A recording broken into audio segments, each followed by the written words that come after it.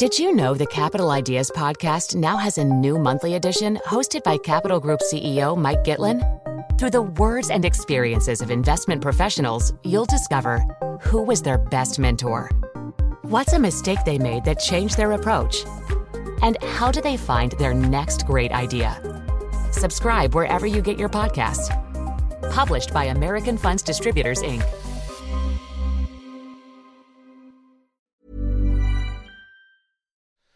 Hello, and welcome to World Weekly from the Financial Times. I'm Gideon Rachman. Today we're looking at China, where last week it was announced that President Xi Jinping now represents the core leadership of the Chinese Communist Party. So is China moving towards a more autocratic system? To assess the situation, I'm joined here in the studio by James King, our former bureau chief in China, and on the line from Beijing, our correspondent Lucy Hornby. Lucy, interpret for us this phrase, core leader. Well, it sounds sort of strange, doesn't it? Because Xi Jinping is already the three top titles in China. He's already General Secretary of the party, which is the highest title in the land. He is the head of state, which is second to the party, and he's also the head of the military. So you would think it's gilding of the lily, so to speak, but his concern is that he doesn't actually control all the reins of power, and so he's hoping that this designation will lay to rest any lingering doubts about who's in charge. And James, it's come in the context, though, of since Xi took over all those titles in 2012, 2013, an increasingly personalised style of leadership, which is a break from his predecessor, Hu Jintao, isn't it?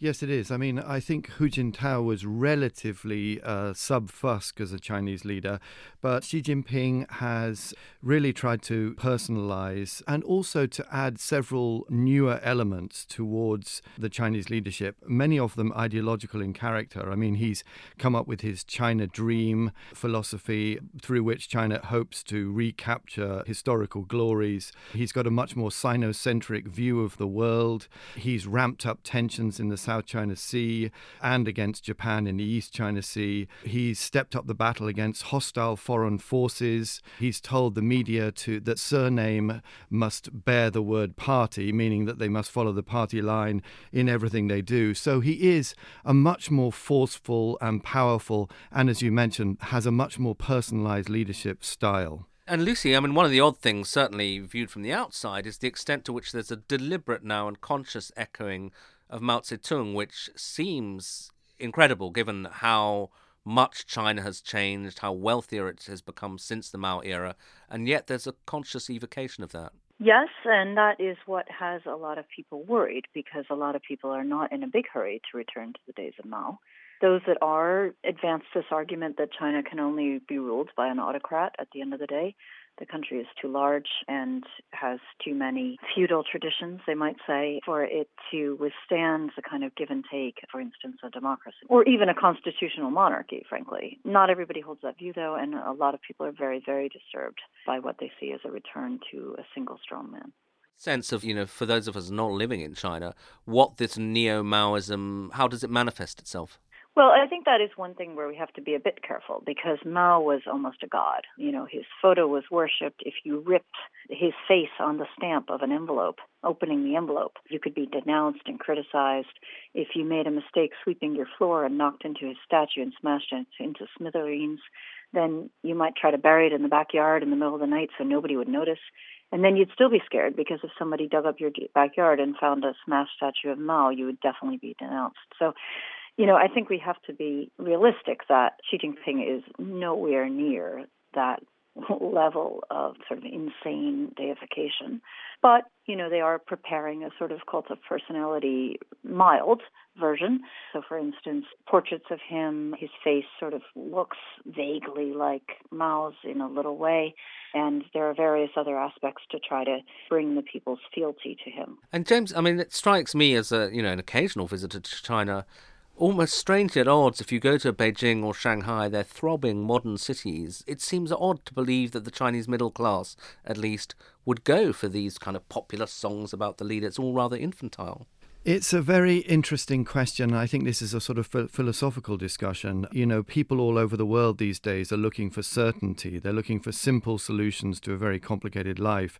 And perhaps the middle class in China plays into that. But I think what is really interesting to me anyway is the contradiction that exists between a single point of authority for a country of 1.4 billion people, second largest economy in the world, and a very complicated capitalist economy, effectively. How this contradiction is going to play out. Some people say that Xi Jinping is amassing power and personal power at that because he wants to push through much needed reforms to make China even bigger and stronger. And some people say that he's just amassing power because he's power hungry. And I really don't think we know the answer to that question. And Lucy, I mean, you say as well that there's a theory that he's amassing power not because he's making himself stronger, but because in some sense he feels threatened, that he's weak in some ways. So one interesting thing about this core designation was it was actually originally invented in a moment of enormous weakness. Mao Zedong rarely held very many titles. His titles shifted throughout time, but he wielded absolute power, even though at given points somebody else might have officially headed the party or somebody else might have officially headed the state. Deng Xiaoping maintained influence for years when his only title was head of the China Bridge Association, bridge as in the cards. So, you know, your title, having more titles doesn't necessarily mean more power. And this core designation came about when, in 2 days after the bloody crackdown on the Tiananmen Square protests, Deng Xiaoping was looking at a party that was in shambles. His own succession was in shambles.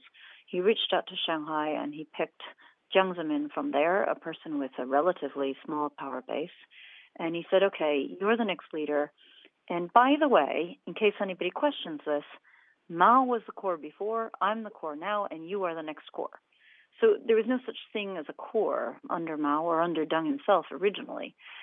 So to want that designation, it sort of begs the question of why do you want it? Because if you were so powerful, surely you wouldn't need it. And James, I mean, there have been, again, a sort of obvious political science question when Xi has had this big anti-corruption drive. He's arrested, or the party or the state have arrested very powerful people in the military, in the bureaucracy, and that leads to obvious speculation that could there be a backlash? Could powerful forces actually conspire against him? It is a very good question. Obviously, we don't know the answer. You do speak to Chinese people who talk about a considerable level of discomfort and unhappiness among official ranks, particularly at the local government level, where local governments that rely on all kinds of infrastructure projects have had those curbed to some degree. But I think with the current political structure in China, this kind of pyramid hierarchy where orders flow from the top down to the very bottom, it's quite difficult to imagine somebody or some issue overturning this. I mean, China is a tremendously powerful authoritarian state with millions and millions of police, People's Armed Police, the army, all in uniform and directed at maintaining the status quo. So there may be grumbling, there is grumbling, but how effective that will be in China's system is another question.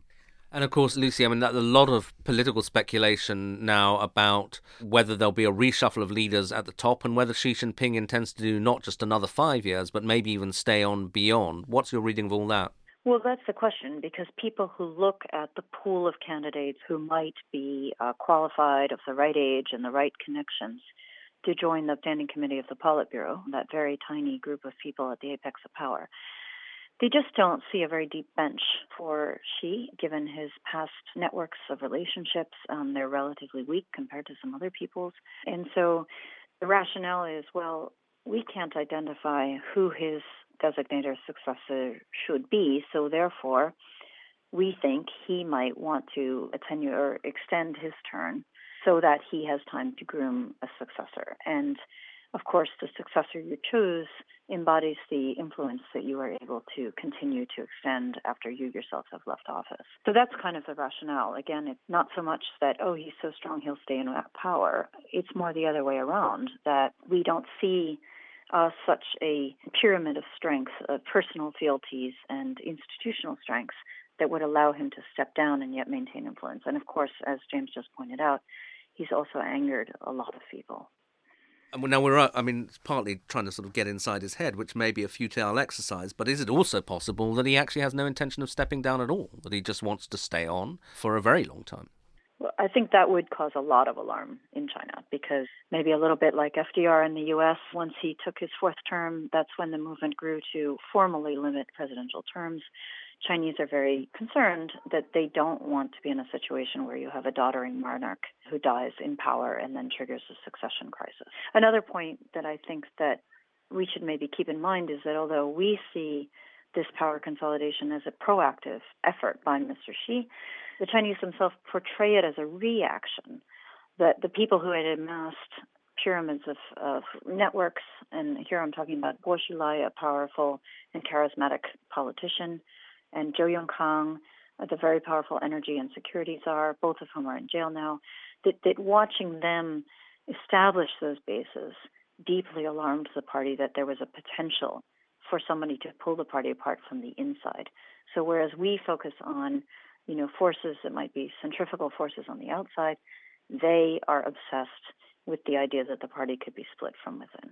So, finally, James, fascinating stuff, but for those of us not sitting inside China, what are the implications of an increasingly powerful Chinese president, leader of the Communist Party? How do you think it's likely to affect China's interactions with the rest of the world? I think the main interactions will come from the fact that it's not just the fact that Xi Jinping has amassed a lot of power, it's also his philosophy, his political philosophy that goes along with it. This is a highly nationalistic philosophy. It's a philosophy of, I won't say realpolitik, but certainly brusque relationships internationally. He intends to expand Chinese power, first of all in Asia and then in other places around the world, and he has a wherewithal to do it, given China's financing strength and its ability to build infrastructure around the world, particularly through the One Belt, One Road strategy that he has at the moment. So from that perspective, I think we're going to see a much more robust China on the world stage, and probably a China less willing to entertain opposition from other parts of the world, Europe and the US included. I think domestically, this could be a bit of an Achilles heel, because what China needs domestically most in terms of its economy is reforms. And these are reforms to rather inefficient state-owned enterprises and the great problem that China's experienced over the last few decades, the misallocation of capital. And both of those reforms require checks and balances to power. They don't require an emphasis of power or a collection of power into the hands of one individual. So I think the Achilles heel here is that even though Xi Jinping's power may increase, this could have a deleterious effect on the economy. In fact, it could even erode China's economic power. Thank you very much indeed to James King here in the studio in London. Thanks also very much to Lucy Hornby in Beijing. That's it for this week. Until next week, goodbye. If you enjoyed listening to this podcast, you might like to try our FT News podcasts, which focus on one of the main issues of the day and bring you the insights and expertise of our global network of journalists, as well as outside contributors. You can download these at ft.com/podcasts most days of the week. Support for this podcast and the following message come from Corient. Corient provides wealth management services centered around you. As one of the largest integrated fee-only registered investment advisors in the U.S., Corient has experienced teams who can craft custom solutions designed to help you reach your financial goals, no matter how complex. Real wealth requires real solutions. Connect with a wealth advisor today at Corient.com. That's Corient.com. Did you know the Capital Ideas podcast now has a new monthly edition hosted by Capital Group CEO Mike Gitlin? Through the words and experiences of investment professionals, you'll discover who was their best mentor, what's a mistake they made that changed their approach, and how do they find their next great idea. Subscribe wherever you get your podcasts. Published by American Funds Distributors, Inc.